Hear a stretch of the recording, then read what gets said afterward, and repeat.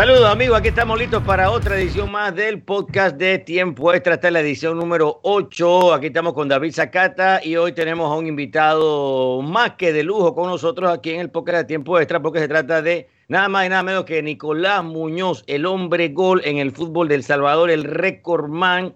Dice que le regalan de todo en las calles, no le dejan pagar ningún almuerzo, cena ni desayuno en cualquier lugar de San Salvador, Santana, San Miguel, el santo que tú quieras. No paga nada. Nicolás Muñoz, bienvenido. ¿Cómo estás, Nico? Muchas gracias, David. Bueno, Samudio, gusto verte, gusto saludarte. Igual a David Zacata, gracias por la oportunidad de estar en su programa. Y bueno, muy contento realmente con este nuevo logro que he alcanzado. La verdad, es algo que era impensable para mí, al menos cuando llegué al país. Y bueno, con mucho trabajo y sacrificio, pues he llegado a la cima, como se dice, de goleadores del fútbol salvadoreño, y bueno, me llena de mucho orgullo también.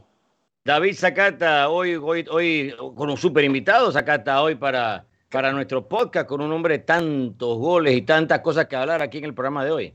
Cambiamos la dinámica, David, y yo creo que dado lo que acaba de lograr Nicolás Muñoz, se sirve de la mejor manera para que esté con nosotros como, digamos, el primer invitado que no es un Nino, un Julio Méndez, porque vaya. invitados y tendrán su estilo y su cosa y su valor, lógicamente, pero tener un hombre récord de la región aquí en el podcast, de verdad que es un orgullo grande, es un gusto enorme. Y lo que te decíamos antes de arrancar, Nico, esta no es la típica entrevista de televisión, aquí el podcast nos permite más libertad.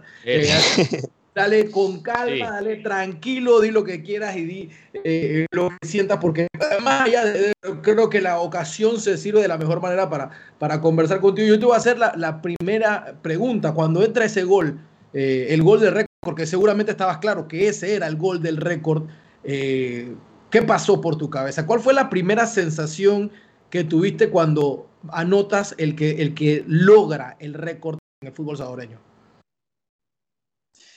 Mira, Zacata, fue una sensación bien agradable realmente, de mucha alegría, porque durante la semana o días anteriores, pues ya sabía que estaba muy cerca de lograrlo. Tenía por ahí esas ganas de lograrlo por mi hermano Mauro, que en paz descanse, que él siempre me decía, tienes que lograrlo, te lo mereces, yo sé que lo vas a lograr. A veces ni yo mismo me tenía fe, pero él sí, siempre me lo decía cuando hablábamos, cuando nos veíamos, y bueno, tenía por ahí ese peso, que la voz de él todavía la recuerdo como me lo decía, y entonces lo primero que sentí cuando la pelota entró fue eso, gritárselo a él, dedicárselo a él, porque él es un hombre que tenía mucha fe en esta situación, y bueno, gracias a Dios pude lograrlo y dedicárselo a él, ¿no? Obviamente, Nico, que siempre cuando hablamos del fútbol del Salvador, obviamente, y las comparaciones siempre se hacen, porque tuvimos a uno de los grandes nuestros como Cascarita Tapia, que jugó tanto allá en El Salvador y marcó una época, y con el Alianza lo hizo campeón y metió gol aquí, metió gol allá, y estuvo con varios equipos, pero más que todo con Alianza. Cuando te hablaban de eso, ¿no? De que, bueno, tuvimos ese panameño que hizo tanto y ahora tienes otro, pero este otro lo pasó por encima. Ponernos a decir que alguien pasó por encima de lo que hizo Cascarita Tapia en el fútbol salvadoreño, ya de por hecho es un super logro. Y ahora que tú hayas tenido el récord de más goles en la liga, no te pones a ver eso en perspectiva como que, chuzo, qué locura haber sobrepasado estas dos cosas, tanto lo de Cascarita, que un super jugador panameño allá, y el récord. O sea, como dos cosas ahí, ¿son diferentes, son iguales o cómo tú las ves? ¿En qué perspectiva las pones? Mira, son dos muy grandes logros realmente, porque cuando yo recién llegué al país, bien lo recuerdo que me hablaban del señor Cacarita, y era, pues me comentaban que fue un jugadorazo que marcó mucha tendencia durante muchos años acá en El Salvador, más que todo con Alianza, como tú lo dices, que Alianza pues es uno de los equipos fuertes acá. Me llenaba de mucho orgullo que me hablaran de él en cada ciudad que yo visitaba, al igual que otros panameños que han venido, pero más que todo de él, porque era el que de pronto, como tú lo dices, más marcó el fútbol salvadoreño. Y bueno, poder pasar lo que él hizo y ahora quedar como goleador histórico, creo que es algo muy importante para mí. De pronto yo mismo, aún no sé lo que hice. Creo que eso con los años, pues uno se va a ir dando cuenta. No tengo de pronto la magnitud de lo que hice ahora mismo, pero sé que va a pasar mucho tiempo para que alguien vuelva a romper este récord.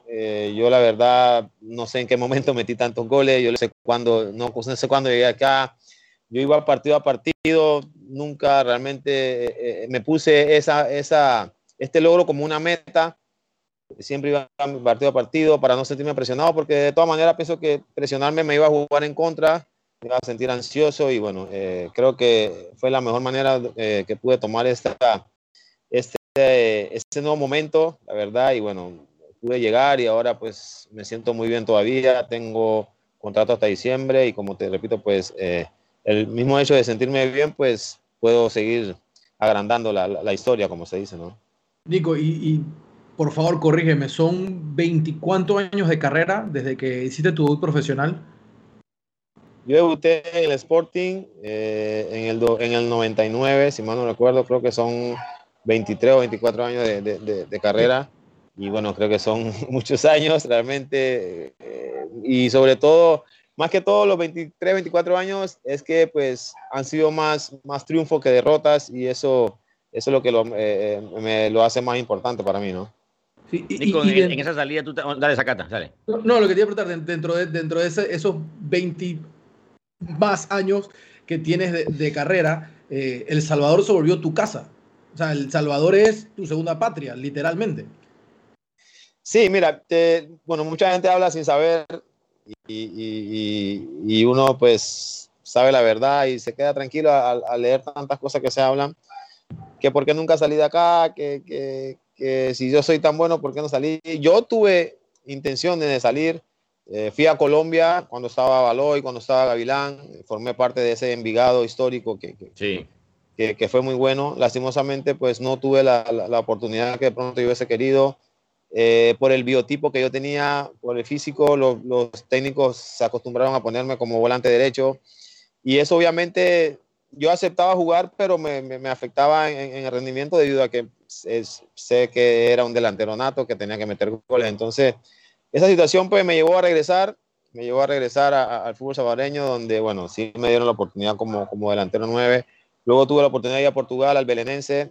Estaba todo listo realmente, ya hasta había firmado mi contrato y una semana antes que inicie el torneo me dejan fuera por situaciones administrativas y bueno, son situaciones que bueno, me golpearon fuerte porque de pronto ya había hecho lo más difícil, que era de pronto llenar el ojo del entrenador, llenar el ojo del equipo y luego que te den fuera. Fueron dos situaciones muy complicadas para mí y bueno, aquí me sentí muy cómodo, empecé a anotar goles, a sentirme como un jugador importante en cada equipo que llegaba y bueno, ya después obviamente se hace un poco más difícil salir por lo de la edad y todas esas situaciones, pero siempre me he sentido bien acá, la gente me ha apoyado muchísimo, inclusive a veces siento que la gente me ha apoyado más acá que los propios panameños por las situaciones esas que tú dices, las comparaciones de la liga.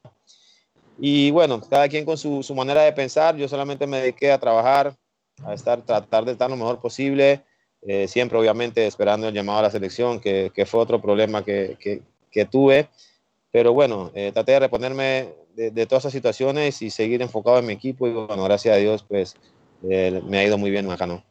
Sí, ahora un rato vamos a hablar del tema de la selección, que se puede ser como un capítulo aparte de diferentes facetas y años, inicio.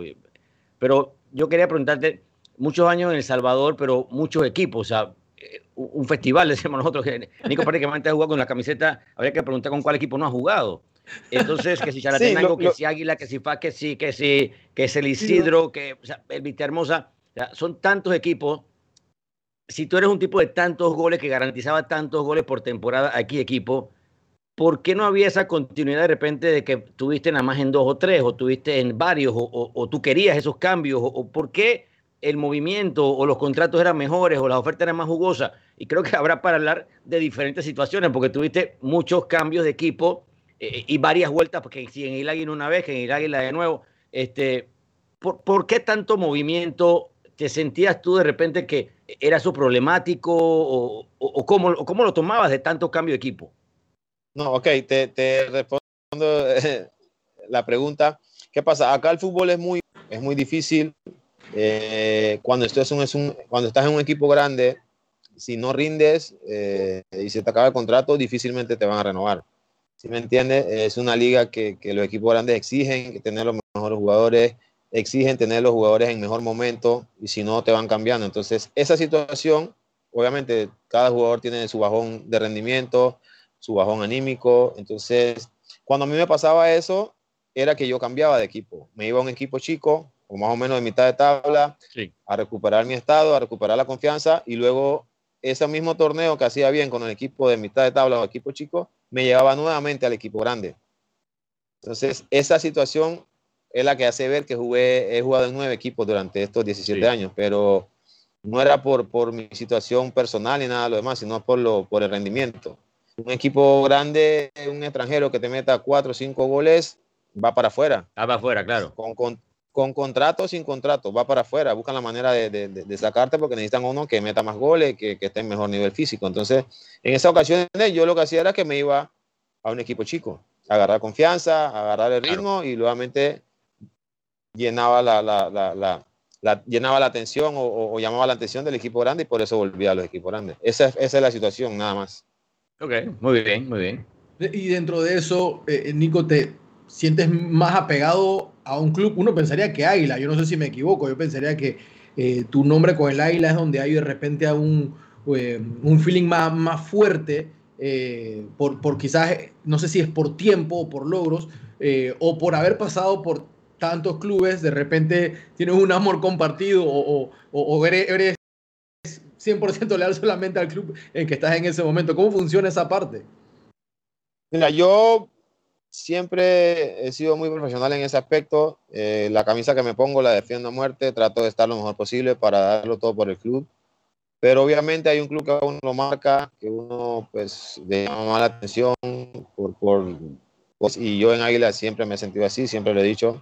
A pesar de que solamente he sido campeón una sola vez, la grandeza del club, los muchos goles que he metido, ser el goleador histórico del club.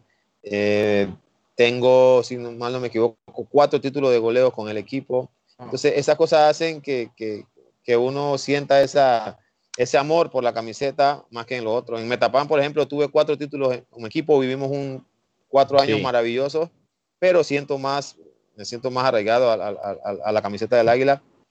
Por eso mismo, vivo en esta ciudad, mis hijos nacieron aquí también, entonces esa es la parte, ¿no?, que me arraiga más a Club Deportivo Águila. En el Metapan tuviste una buena corrida, como tú comentas ahí, y lo que hicieron también en Conca Champions, para tener en cuenta, y una temporada que quedaste goleador. Eso creo que también queda en el ambiente, ¿no? Que fuiste goleador del fútbol de clubes del área. Eso creo que también es un mérito que queda ahí, no sé si se comenta tanto o qué, pero creo que es bastante significativo, Nico, de que también tuviste esa oportunidad. Creo que una temporada también una victoria del Metapan hizo que el árabe se clasificara por otro lado, una carambola que hubo ahí, que ustedes ganaron un partido de última ronda. Entonces sí queda también ese momento del Metapan también como que fue positivo, ¿no? Sí, para mí fue un momento de gloria, realmente fueron 3 años increíbles que tuvimos. Éramos un equipo muy difícil de vencer, más que todo en casa. Cuando nos tocó representar a El Salvador afuera en la Conca Champions, lo hicimos de una excelente manera. Nos les parábamos a los equipos mexicanos de tú a tú. Bueno, el Galaxy, no sé si lo recuerdan, le anoté 4 goles aquí en el Cucatlán. Creo que son cosas que no sé si otro panameño las ha hecho en toda la historia. Por eso te digo que a veces siento que el aficionado panameño como que le cuesta aceptar lo que yo he hecho o siempre le ponen ahí la traba para no aceptarlo, pero yo me siento contento con lo que he hecho. Ver a mi gente que se siente orgullosa de mí, creo que es mi mayor satisfacción. Y bueno, voy a seguir batallando, como se dice, hasta que me retire. Quiero que mis hijos se sientan orgullosos de su padre, que cuando vayan a cualquier parte, pues hablen bien de su padre. Y esa es mi meta realmente. Me siento muy bien, como te digo, gracias a Dios ellos ya están un poco grandes, ya ven los partidos, me ven jugar, están sintiendo todo este momento también, que yo sé que será inolvidable también para ellos, ¿no? Yuyu, casualmente hoy te hacían el homenaje, hoy el día que estamos grabando el podcast, te hacían el homenaje, tu club, te entregaban esa placa, algo que realmente por más tangible que sea, todo el mundo sabrá que hubo un panameño que rompió el récord histórico de goles en el país. pero acabas de hablar de tu carrera como tal y el tema de tus hijos, y me causa curiosidad si te has puesto una fecha límite o esto es hasta que el cuerpo aguante, o sea, hasta cuánto más tú sientes que Yuyu Muñoz puede seguir en las canchas del fútbol profesional. Mira, Zacata, yo me estoy retirando de los 31 años. Sí, sí. Te soy sincero, de los 33, ahí ya sentía, pero ¿qué pasa? Dijo, siempre decía, voy a jugar el último torneo y metía 12, 13 goles. Quedaba campeón goleador. O sea, ahí llegaba el otro contrato y mi último año y del último semestre del contrato metía 12, 13 goles. Y entonces así me he venido todo este tiempo. Después de los 33 años, ya tengo 39, voy para 40 y bueno, el torneo pasado quedé goleador. Ahora estoy ahí en la pelea y bueno, yo declaré a inicios de año que quería jugar hasta diciembre, pero no sé, siento que si sigues metiendo goles, pues es complicado retirarte, ¿no? O sea Aunque que yo no es siempre lo he dicho definitivo también. eso, no es definitivo de que termines en diciembre, dependerá cómo te sientas en ese momento, ¿no? Exacto. Aparte hay otra cosa que sí declaré y ese sí lo quiero, que quiero retirarme íntegro, quiero retirarme bien, sano, sobre todo, porque he tenido la experiencia de compañeros que hicieron historia también aquí en el fútbol salvadoreño y por esa necesidad de seguir y seguir, pues terminaron dañando todo lo bueno que han hecho, se retiraron sin pena ni gloria y bueno, no quiero que me pase eso a mí realmente, creo que sería muy doloroso estar jugando y que te griten y todo eso negativamente, creo que es muy feo, ¿no? Después de todo lo que he hecho. Así que mi intención es esa, no sé si en diciembre o el otro año, pero es retirarme bien, sano y seguir en el fútbol de otra manera, ¿no? Muy bien, y creo que el tema de selección siempre es un tema que cuando se menciona a Nicolás Muñoz se menciona selección de Panamá. Y uno dice tantos goles en El Salvador, pero tan pocos partidos con la selección, creo que son 13, es lo que 13, un gol, es eso, sí, ¿no? Esa es la estadística tuya con selección. Sí, yo creo que ustedes son mi mejor arma para demostrarle a la gente que dice que cuando a mí me llamaron yo no aproveché mi oportunidad o no pasó nada conmigo, de demostrarle a la gente en qué posición jugué yo los partidos cuando me convocaron. Porque la gente habla que sí, porque me vieron con la camisa de la selección, yo jugué, pero no analizan en qué posición yo jugué, no analizan qué partido jugué. Jugué partido contra Brasil, jugué Sí, partido sí. contra Serbia, jugué partido contra Ecuador, o sea, fueron partidos bravos donde incluso jugué de volante derecho. Sí, Entonces, se me complica muchísimo anotar goles, por eso a veces me duele que la gente hable sin saber realmente y por eso te digo que ustedes son mi mejor arma porque ustedes tienen los partidos, ustedes tienen las estadísticas y eso pues podría aclarar un poco a la gente la situación de lo que pasó conmigo en la selección de Panamá realmente. No sé Nico, si me entienden. sí, yo me acuerdo cuando estaba en la selección al inicio, en el 2007, que Guimaraes llegó al equipo a la Copa Oro, y ese equipo tenía un montón de delanteros en el equipo. Estaba Casi Pistolero, no estaba Blas jugué. Pérez, estaba Tejada, estabas tú, este, y tuviste algunas oportunidades. Me acuerdo que te metieron en el partido con Estados Unidos, y me acuerdo mucho de ese partido que fue en la casa de mi equipo favorito de fútbol americano, en Foxborough, en la casa de los Patriots. Foxborough, correcto. Eso es, el mejor Me estadio del acuerdo. mundo. Ahí tú jugaste, hombre. Y te metieron, pero Creo que perdimos quisiera 2 que a me 1, hablaras ¿no? porque en ese día hubo incidentes previos, que te acuerdas que a Garcés Guimaraes lo banqueó y no lo dejó que jugara porque dije que bajó tarde al desayuno y después Matador lo mandaron a entrenar detrás de la portería y Matador como que no quiso. O sea, ¿qué pasó ahí de verdad? Porque tú estabas ahí, tienes que saber qué fue lo que pasó ahí de verdad. Sí, la verdad, bueno, era la época que Tejada y Garcés eran muy complicados de tratar, estaban en su mejor momento, eran jóvenes todavía, pues ignoraban muchas cosas y pues esa misma rebeldía lo llevaba incluso a veces en concentraciones a tener ese tipo de situaciones, de, de, de problemas que obviamente en el grupo lo manejábamos internamente porque no son cosas que se manejaban a nivel de selecciones así, pero eso fue tal como lo dices, ellos bajaron tarde, siempre se quedaban juntos en las conversaciones, son compadres, Sí, entonces sí, sí. siempre se quedaban juntos, me parece que se quedaron dormidos y el profe Guimaraes vio bien, no sé, castigarlos y entonces era si tocabas a uno, tocabas al otro y así fue, como dejaron a uno afuera, el otro se enojó también y se puso rebelde y bueno, ahí fue donde yo pude jugar ese partido, ¿no? que dices, pero después ya todo se arregló, gracias a Dios, y pudimos volver a estar juntos todos, ¿no? Sí, ese partido fue con Estados Unidos, tú entraste al final y íbamos 2-0 abajo y Blas metió el 2-1 Metió y el 2 me a acuerdo 1. que te tiraron una tía arriba y que fue un posible penal ya en el minuto como Sí. 94, o sea que ahí estuvo, me acuerdo de esa porque la gente dice, pero Nicolás no jugó con la selección, y yo, pues jugó esa vez y después te convocó Gary también a la del 9, a la Copa Oro siguiente, A ¿verdad? esa no Ahí, jugué. pero ahí no jugaste, ahí no tuviste la No. oportunidad. Y ahí también estaba Garcés, y estaba Mira, Tejada, y estaba Blas. O sea, el tema eso es, también, Nico, es que tú eso es estabas lo en que ese yo momento con quiero. ellos, ¿no? Yo agarré toda esa experiencia y eso me sirvió mucho. Cuando yo venía a mi club después de una convocatoria, yo venía diferente, venía con muchas ganas, venía con más experiencia, pero con el dolor de que no pude jugar, de que no podía jugar, de que no pude demostrar realmente lo que hacía en el club, porque la gente que te pide que hagas en la selección lo que haces en tu club. Por supuesto. Pero yo en mis clubes siempre he jugado de delantero, he jugado de 9, he jugado solo, he jugado acompañado, pero siempre delantero. Entonces, los técnicos, más que todo fue el profesor Bolillo, que vio que yo tenía buen pie y que de pronto tenía buen desborde, entonces él en todos los partidos me puso de volante derecho.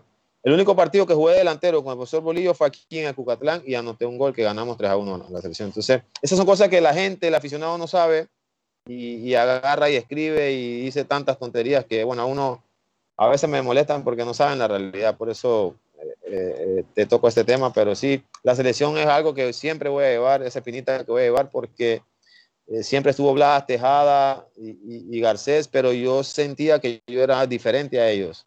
Yo tenía otras cualidades que de pronto, si me hubieran dado la oportunidad, pues otra cosa hubiese sido, ¿no? Es lo que entiendo por lo que está hablando David de esos recuerdos del 07 y el 09. La sensación que me queda es que de repente por quienes estaban en ese momento tus oportunidades, de Muñoz dentro de la selección o de minutos en cancha, sufría por quienes estaban por delante, pero de otra manera aparentemente, pero cuando lo hace Bolillo, estabas en otra etapa de tu carrera también, donde obviamente ya tenías prácticamente una consagración en el fútbol salvadoreño en una posición, y quizás Bolillo ve unas cosas, pero de traducir eso a el rendimiento de la selección, lastimosamente no lo terminamos viendo. Es la sensación que me queda, como que nunca pudimos ver a Yuyu Muñoz del Salvador, el que hoy está recibiendo todos los honores y todos los elogios dentro de un esquema de selección nacional de Panamá. Sí, correcto, es que eso es, me iré con eso, no sé si se me dará la oportunidad ahora este tiempo, no creo, está difícil, pero me iré con eso, de que no se me dio la oportunidad. Durante estos 12 o 10 años he visto jugadores que no le aportan nada a la selección y están convocatoria, mes a mes en la selección, entonces qué suerte han tenido ellos, que sí tienen la oportunidad, que sí juegan y no la aprovechan, pero como te digo, cada entrenador tiene su gusto y eso hay que respetarlo, ¿no? Pero sí, decirle a la gente que hablas mi situación en la selección, la verdad, no, yo considero que no tuve la oportunidad de demostrar mis cualidades, ¿no? Como Y delantero, goleador. hay momentos, Nico, de que el 2007, el 2009, Guimaraes, Stempel, pero después hay un momento en que se pasan 5 años hasta que te convoca Bolillo, cuando Bolillo toma las riendas del equipo y juegas contra Serbia, juegas contra Brasil y juegas Y contra hace la Salvador. Centroamericana, ¿no? Está la Copa Centroamericana. Entonces, todo eso es 2014, en la segunda parte del 2014. Pero entre el 9 y el 14 no tuviste ningún llamado. Y el tema está ahí. La O sea, época de tu amigo, yo te voy a decir que no lo el quiere técnico Julio decir. Dely Valdés. Entonces, La época de tu amigo, ¿por qué no lo quiere decir? no, lo estoy Dilo. diciendo. Julio Dely A mí Valdés, el me quiere técnico. decir que podemos hablar, que no sé qué, y tú no quieres decir. ¿Ah? No, yo lo estoy diciendo. Del ¿Ah? 9 al 14, el técnico de la selección es Julio Dely Valdés. Se habló en su momento Ey, que no, estamos que bien. lo que pasa es que Julio estaba bravo con tu papá, y que por ahí venía la cosa, pero ¿Qué ¿por qué pasó Nada no que ahí? ver, tuviste esa nada que ver, opción? ¿Estuviste llamado? hasta el sol de hoy no se sabe, no sé por qué ellos tomaron ese capricho contra mí, y bueno, era mi mejor momento. Tú no sabes lo que yo sentía cada mes que yo veía la lista y no estar en esa lista, y Panamá sufriendo arriba, porque para ese tiempo nos fue duro con los goles, el equipo no metía los goles, jugar en el Rome se nos hacía muy complicado, el equipo no jugaba bien, y bueno, yo acá sufriendo, tratando de que no me afectara, obviamente, en mi club, pero fueron momentos difíciles. Fueron momentos difíciles porque, aparte, no era solo yo, sino mis amigos, mi gente cercana, me escribían tantas cosas que yo realmente no sabía ni cómo reaccionar, pero poco a poco fui madurando, fui pasando la página y bueno, no sé si te recuerdas que el fútbol después me los pone acá a los dos como entrenadores. Sí, seguramente. Ajá. Me los puso acá como entrenadores y yo, bueno, tengo dos cosas que hacer. O hacerle la vida imposible o demostrarle realmente que se equivocaron conmigo. Y hablando con mi papá, con mi gente cercana, la gente que realmente me importa, pues le dije, no, voy a seguir haciendo lo mío, tranquilo. Voy a seguir haciendo lo mío para que ellos vean que se equivocaron. Y que bueno, al final, quién sabe, a lo mejor no hubiésemos ido al Mundial o hubiésemos ido, nadie sabe lo que hubiese pasado, pero sí creo que fue un capricho contra mí, ¿no? Y nunca hablaron, nunca conversaron, no, nunca. No. Nos veíamos todos los días, 5 horas al día, jugábamos, inclusive metí como 12 goles cuando ellos estuvieron acá. Y no, nunca se tocó el tema. Y así como que nada hubiese pasado realmente. O sea, tú pasaste esa época, Yuyu, y reconozco que esta conversación ya yo la tuve contigo cuando te entrevistamos durante la pandemia, pero tú pasaste esa época en el aire. O sea, tú nunca tuviste una certeza de por qué Yuyu no está. Porque a eso, David, creo que hay que sumarle, y me gusta la franqueza porque le hicimos la observación a Yuyu, suéltate, y él es el que claro. nos está diciendo nosotros. Muy bien, este es el feeling del podcast. Pero o sea, yo recuerdo que había un clamor por ti. ¿Y dónde está Yuyu? ¿Y qué pasa con Yuyu? ¿Y por qué no llaman a Yuyu? Había esta campaña. O sea, había comentado. ¿Sabes cuándo yo me resigné? No sé si tuviste una entrevista que le hicieron después de un entrenamiento y le preguntaron por mí, que él se paró enojado y dejó a los periodistas ahí. No sé si tuvieron la oportunidad de ver esa entrevista. A mí me la mandaron y yo dije, no, esto va más allá de lo normal. Esto no puede ser como que yo le hubiese pegado o qué sé yo, y nada que ver. Entonces ahí yo dije, no, esto, por más que haga no me va a llamar. Y así fue, no me llamó. Y lo que tú dices, pasaron los 5 años porque tus periodos en selección tienen un bache en el medio y después tienen el 14.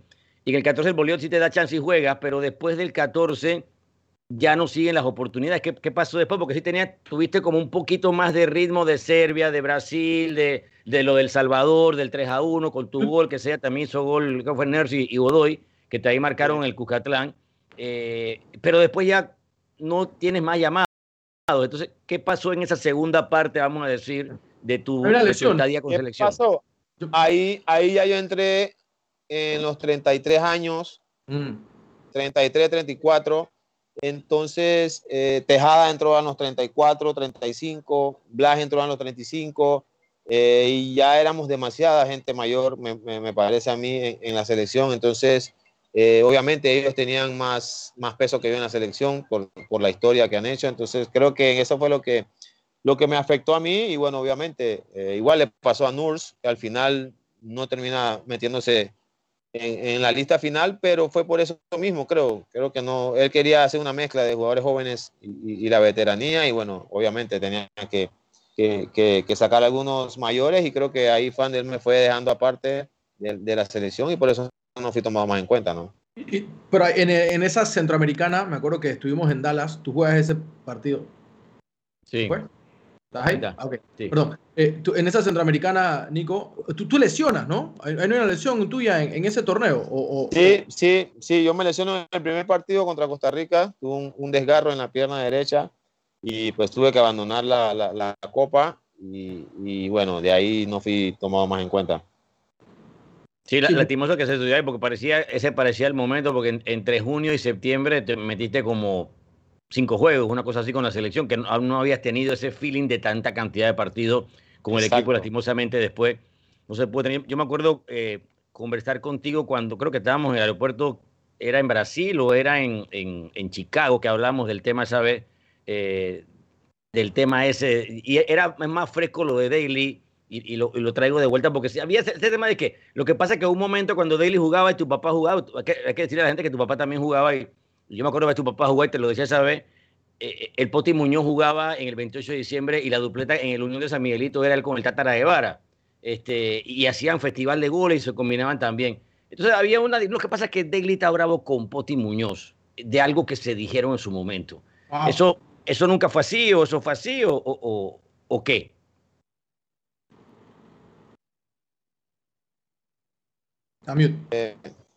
Sí. La Ahora verdad, sí. no. Yo, de hecho, de escuchar tantas cosas que se hablaban en la calle, yo le pregunté a mi papá si algún día él había tenido algún problema o algo. Mi papá me dijo que no, que ellos inclusive nunca habían chocado ni en la liga ni nada de eso. Los Dely se fueron muy temprano de Panamá y Sí. ellos en la Linfuna, creo que era que se jugaba antes, ni en la Anaprope tuvieron ese contacto. Y yo, cuando mi salida a El Salvador, se da porque los Dely llegan a Panamá. Ya venían a retirarse al árabe. Entonces estaba 2004, sí. Papi Rodríguez, el difunto Tútulo, estaba Cerezo, estaba Pelé. Habíamos como 7 delanteros. Y ustedes fueron a la Entonces, final. En la final tú la jugaste con correcto. el Tauro y creo que hiciste hasta un gol. Era al final doble En partido, una sí. ida y vuelta, exacto. Sí. Entonces yo dije, no, me voy porque aquí ellos vienen a jugar. Obviamente, la gente los quiere y yo, Claro. ¿qué vamos a hacer aquí?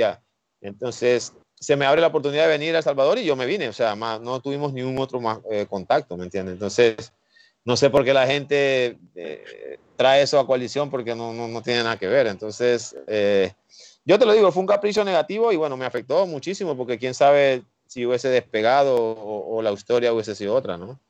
Así Sí, es. Yuyu, y de repente dentro de este tema de selección, porque o sea, percibo mucho de que para ti, o sea, no deja de ser un tema en tu carrera. Yo creo que has logrado un montón a nivel individual, a nivel personal y colectivo, pero el tema de selección siempre es como que, como decía David al principio, ¿no? Un tema aparte. Tu relación con los que conformaban la selección en ese tiempo, con el jugador, con los que estaban en cancha, hoy en día existe, la mantienes, tienes buena relación con tus contemporáneos de selección, digámoslo así, hoy en día. Sí, yo tengo una muy buena relación con todos ellos. De hecho, me han felicitado, hemos estado escribiéndonos y todo, como siempre. Algunos de ellos también nunca estuvieron de acuerdo con que no se me tomara en cuenta en la época de Julio. Me escribían, me lo decían, que no entendían la razón por la cual no estaba en la lista. Y bueno, yo le decía que bueno, que yo no podía hacer más nada, estaba bien en mi club, estaba rindiendo, que solamente acciones de la federación o del técnico, así que le daba la gracia por el apoyo y que bueno, íbamos a seguir trabajando a ver qué pasaba. Pero sí, tengo buena relación. Me duele más porque mi camada fue la que llegó al Mundial. Claro. Sí. Y bueno, sé que estuve muy cerca de ir también porque me sentía bien, porque sentía de que, como les dije, pues era diferente a los delanteros que habían. Pero bueno, ya pasó, son situaciones que me tocaron vivir. Me tuve que hacer fuerte porque sí, me golpeaba mes a mes que salía a la lista. Hubieron partidos acá que no jugaba concentrado por esa misma situación, pero bueno, lo pude superar y ahora pues solo queda como algo que pasó, ¿no? Como un mal recuerdo. Obviamente que siempre está pendiente de lo que está pasando con el equipo y venimos en estos días de los dos partidos que Panamá tuvo, en partidos que uno pensaría que debe solucionar jugando contra Dominica y Barbados, que no son equipos que te deben complicar, pero se ganaron dos partidos por un gol y con dos goles anotados al final del juego, al 80 y tanto por delantero. ¿Tuviste la oportunidad de ver eso? ¿Qué te pareció esta nueva Panamá que viene con este feeling ahora de Thomas Christiansen, el técnico español que está encargado del equipo? ¿Cómo lo viste? Sí, mira, acá de hecho pasaron en vivo el partido que allá no pudieron ver y me senté con mi comida y con mi gaseosa y todo a ver el partido porque al igual que ustedes, al igual que todos los panameños, pensé que iba a ser un partido abierto, un partido con muchos goles. Y bueno, a pasar de los minutos pude ir analizando y bueno, obviamente hubo una falla notable en la parte ofensiva. Me parece que sí se falló, ocasiones muy claras de gol. Me parece que también que hay jugadores que vienen de ligas importantes y no están marcando la diferencia necesaria a la hora de jugar con la selección y eso obviamente nos puede afectar mucho porque son de la confianza del profesor y te queda como la duda de no sabes cómo van a venir. Entonces, no es que, bueno, viene fulano y ya sabes lo que te dice fulano, te va a rendir, te va a brindar dentro de la cancha. Creo que nos están llenando de muchas dudas y eso es preocupante realmente.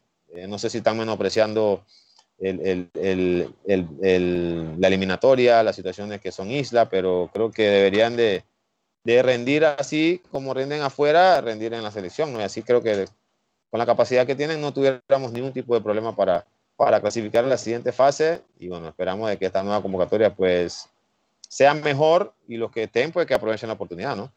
En eso, Yuyu, y ahorita vamos a hablar del tema cancha, porque tú que has conquistado todas las canchas de El Salvador, eso entra en la conversación, pero antes de entrar en ese punto, nosotros tenemos muchos elementos en el exterior. Eran 8 al final de liga local y el resto de afuera, y estamos hablando de Europa y Sudamérica, entre otros, en esta selección. Pero había un tema que se habló en todos los partidos, y es la bendita cancha. La cancha muy mala de Dominicana no permitió que Panamá jugara. Pero yo te pregunto a ti, estamos hablando de estos jugadores profesionales de nuestra selección, del cual nos sentimos muy orgullosos de todo lo que están logrando. Cada panameño que hace algo importante nos sentimos orgullosos. Pero de frente había un grupo de jugadores amateur, y yo no lo digo de manera despectiva, es una realidad. No son jugadores profesionales ni de Dominica ni de Barbados, pero esa diferencia no se vio. Y el punto en común, digamos, en un diagrama, es que la cancha estaba mala, y por cancha mala no se vio la diferencia de calidad que tendrían los europeos y sudamericanos y donde sea que jueguen versus los amateurs. ¿La cancha influye tanto así para no ver eso? Mira, Zacata, sí influye, pero para lo que yo vi, creo que Panamá se sobrepuso perfectamente al mal estado de la cancha, porque si no, no se hubiesen creado las ocasiones de gol.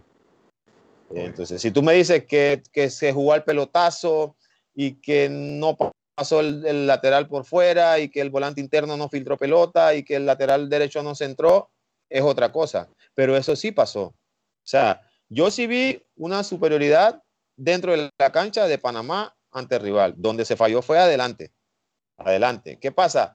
De tanto que tú atacas, de tanto que tú fallas, atrás la defensa entra en una desconfianza terrible en que en cualquier momento te pueden hacer daño. Y eso fue lo que nos pasó. Porque si Panamá anota la primera que tiene, se abre el partido. Y eso era una goleada única que iba a pasar, pero no fue así. Creo que lo de la cancha no es tanto, no influye tanto, porque se crearon las opciones a gol. Si tú me dices a mí, no creamos ni una opción a gol, claro, nos complicó el partido, que empezamos a pelotear, que no agarramos la pelota, es una cosa muy diferente, pero eso no pasó. Es mi punto de vista. Pero Nico, es que también, si no le creamos ocasiones de gol a Barbados y Dominica, estamos en tremendo lío. O sea, en esos partidos tú sabes que le vas a crear. No es Costa Rica, Honduras, Guatemala, El Salvador, que ahí, vaya, claro, si tiene 5 o 4, tiene que meter una, porque si no, ¿qué problema? Pero tú sabías que le ibas a crear, claro, o que ibas a tener la pelota, o que le ibas a atacar. Eso como que ganchito, claro, ¿no? Eso va a pasar, y pasó. Y bueno, pasó. Sí. Entonces, por eso la gente que no, pero creamos bastante. Pero le creamos un montón a Dominica y a Barbados. O sea, tenemos que poner en contexto de que esos no son equipos que tienen complicadas si tú quieres ir más adelante, pues. Exacto. Yo pienso igual. Para mí era para un 4-0, un 5-0 en los dos partidos, por lo que se creó, por lo que yo vi, pues, pero lastimosamente los de arriba no estuvieron claros frente al arco, y es una situación que es complicada porque, como te repito, te crea esa desconfianza. Entonces, el jugador hoy en día está muy pendiente de las redes sociales, y no es nada bueno lo que se ha hablado, y ojalá y Dios quiera que eso no le afecte, ¿sí me entiendes? Porque afecta, te lo digo yo que afecta, si estás pendiente te afecta. Entonces ya viene la próxima convocatoria, esperemos que vengan, claro, bien, y que sea la Panamá esa que todos queremos ver, ¿no? Esos redes sociales, acá está Nico, obviamente que Nico habla, como ha jugado tanto tiempo, ha estado en el cambio de que antes eran los periódicos y lo que decían en la prensa y más el programa radial, que sigue la radio, obviamente, pero ahora las redes ahora hacen cualquiera te escribe directo con un mensaje y te destruye. Si no estás bien psicológicamente, te destruye. Entonces, creo que también tiene que estar el jugador de repente con eso, ¿no? Porque antes escribía el periodista, o escuchabas el programa, o veías la televisión, bien, pero ahora todo el mundo escribe, y los jugadores, y todos vemos y sentimos, y somos seres humanos que te tiran un plomo, tú vas a reaccionar de una manera. Pero ¿cómo lo manejas? Tú has estado en esta transición de lo que eran los medios antes, lo que son los medios ahora. ¿Cómo haces ese movimiento, ese switch, para que no te afecte? Porque a veces el futbolista dice, no, yo no veo nada. Mentira. O sea, siempre estás escuchando y viendo lo que está pasando. Bueno, en mi caso, la verdad, muy pocas veces me ha pasado porque he tenido la dicha de que la mayoría de los torneos me ha ido muy bien, entonces te va ganando como ese respeto de la gente, y aunque siempre hay un desadaptado que te escribe algo que no te gusta, pero yo tomo la cosa, David, dependiendo de quién venga. Depende de quién venga, si es alguien importante, si es alguien que yo considero, si es alguien que sabe de fútbol, yo tomo el comentario. Pero sabemos que hay gente que agarra un celular y escribe y en su vida ha pateado una pelota, en su vida ha ido a un estadio, en su vida sabe lo que el jugador siente dentro de la cancha. Entonces esa persona pienso que no es importante el comentario, pero increíblemente son los que escriben peores cosas, lo que más te daña. Por eso te digo, es que si estás bien psicológicamente, no te afecta, pero si no, sí te destruye, ¿no? Claro. Nico, y en el caso de la liga, ¿por qué no ha sido, a pesar de lo que tú has logrado allá, no ha sido un sitio donde el futbolista panameño va por lo menos a tener esa experiencia, su primera experiencia fuera de frontera? ¿Por qué el panameño no está saliendo de Liga Panameña de Fútbol a El Salvador? ¿Crees que hay una percepción de que la ven igual o que la ven menos? ¿Por qué El Salvador no es un destino hoy en día si sabemos que es competitivo y es una liga dura al final del día? Mira, al final, Zacata, yo pienso que es el aficionado el que crea esa perspectiva, porque yo tengo muchos colegas panameños, futbolistas, que me escriben que quieren venir, o sea, que quieren superarse, ¿sí me entiende? Me parece que comparan lo de la selección, lo de las selecciones con la liga, y me parece que no tiene nada que ver. Mucha gente piensa que la LPF está por arriba de la Liga de El Salvador por lo de la selección, cuando sabemos de que la selección prácticamente la hacen los jugadores que vienen de afuera. ¿Cuántos jugadores de la LPF hay por convocatoria? Al menos cuando fuimos al Mundial. Uh-huh. Sí, muy poco. Al mundial muy poco, ¿sí me entiendes? Entonces, sí, poco, sí. Sí, muy poco. Entonces la gente confunde las cosas y son dos cosas totalmente diferentes. Entonces me parece que la liga no es la mejor del mundo, tiene sus problemas también, pero al menos a mí me ha parecido una liga superior, la panameña. Esta gente en Panamá solo habla por lo que ve en la tele el día del partido, pero no sabe lo que el jugador panameño pasa durante toda la semana. No sabe si su salario le alcanza, no sabe si se prepara bien, si entrena bien, y eso también es parte de la liga. Porque para mí es fácil sentarme a ver un Tauro Plaza en mi casa por la tele y yo digo, wow, los uniformes se ven bonitos, claro. El Maracaná se ve bonito, sí. Qué bonito se ve todo, ¿sí me entiendes? Pero atrás de eso, ¿qué hay? Jugadores que no cobran bien, jugadores que no se alimentan bien, jugadores que tienen que ver qué hacen para adquirir un poco más de dinero, y eso es parte de la liga también. No sé si me entienden.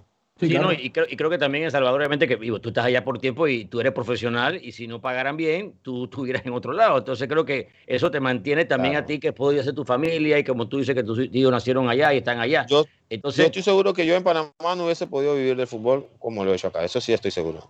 Sí. Tengo mi casa, tengo mis carros, o sea, tengo mi familia, y bueno, gracias a Dios me ha ido muy bien. Nico, y ya terminando, para no abusar de tu tiempo, ¿qué es lo que en estos días, qué es lo que está pasando contigo? ¿Qué es lo que viene por delante? ¿Qué es lo que viene? ¿Qué es lo que falta después de que rompiste el récord de los goles y todo lo demás? ¿Cuál es el estado actual de Nico Muñoz para estos próximos días? Bueno, lastimosamente el domingo tuve una lesión que me va a tener fuera una semana. Tuve una fascitis plantar, no sé si alguna vez han sufrido de eso. Es como un clavo que te agarra en el talón y no te deja ni caminar. No puedes ni moverte. Estás cojeando. No puedes ni moverte. Cojeando. Ya venía cargándola como 15 días, y el domingo me reventó, se me convirtió en desgarre, así que estoy en terapia, esperando regresar lo más pronto posible.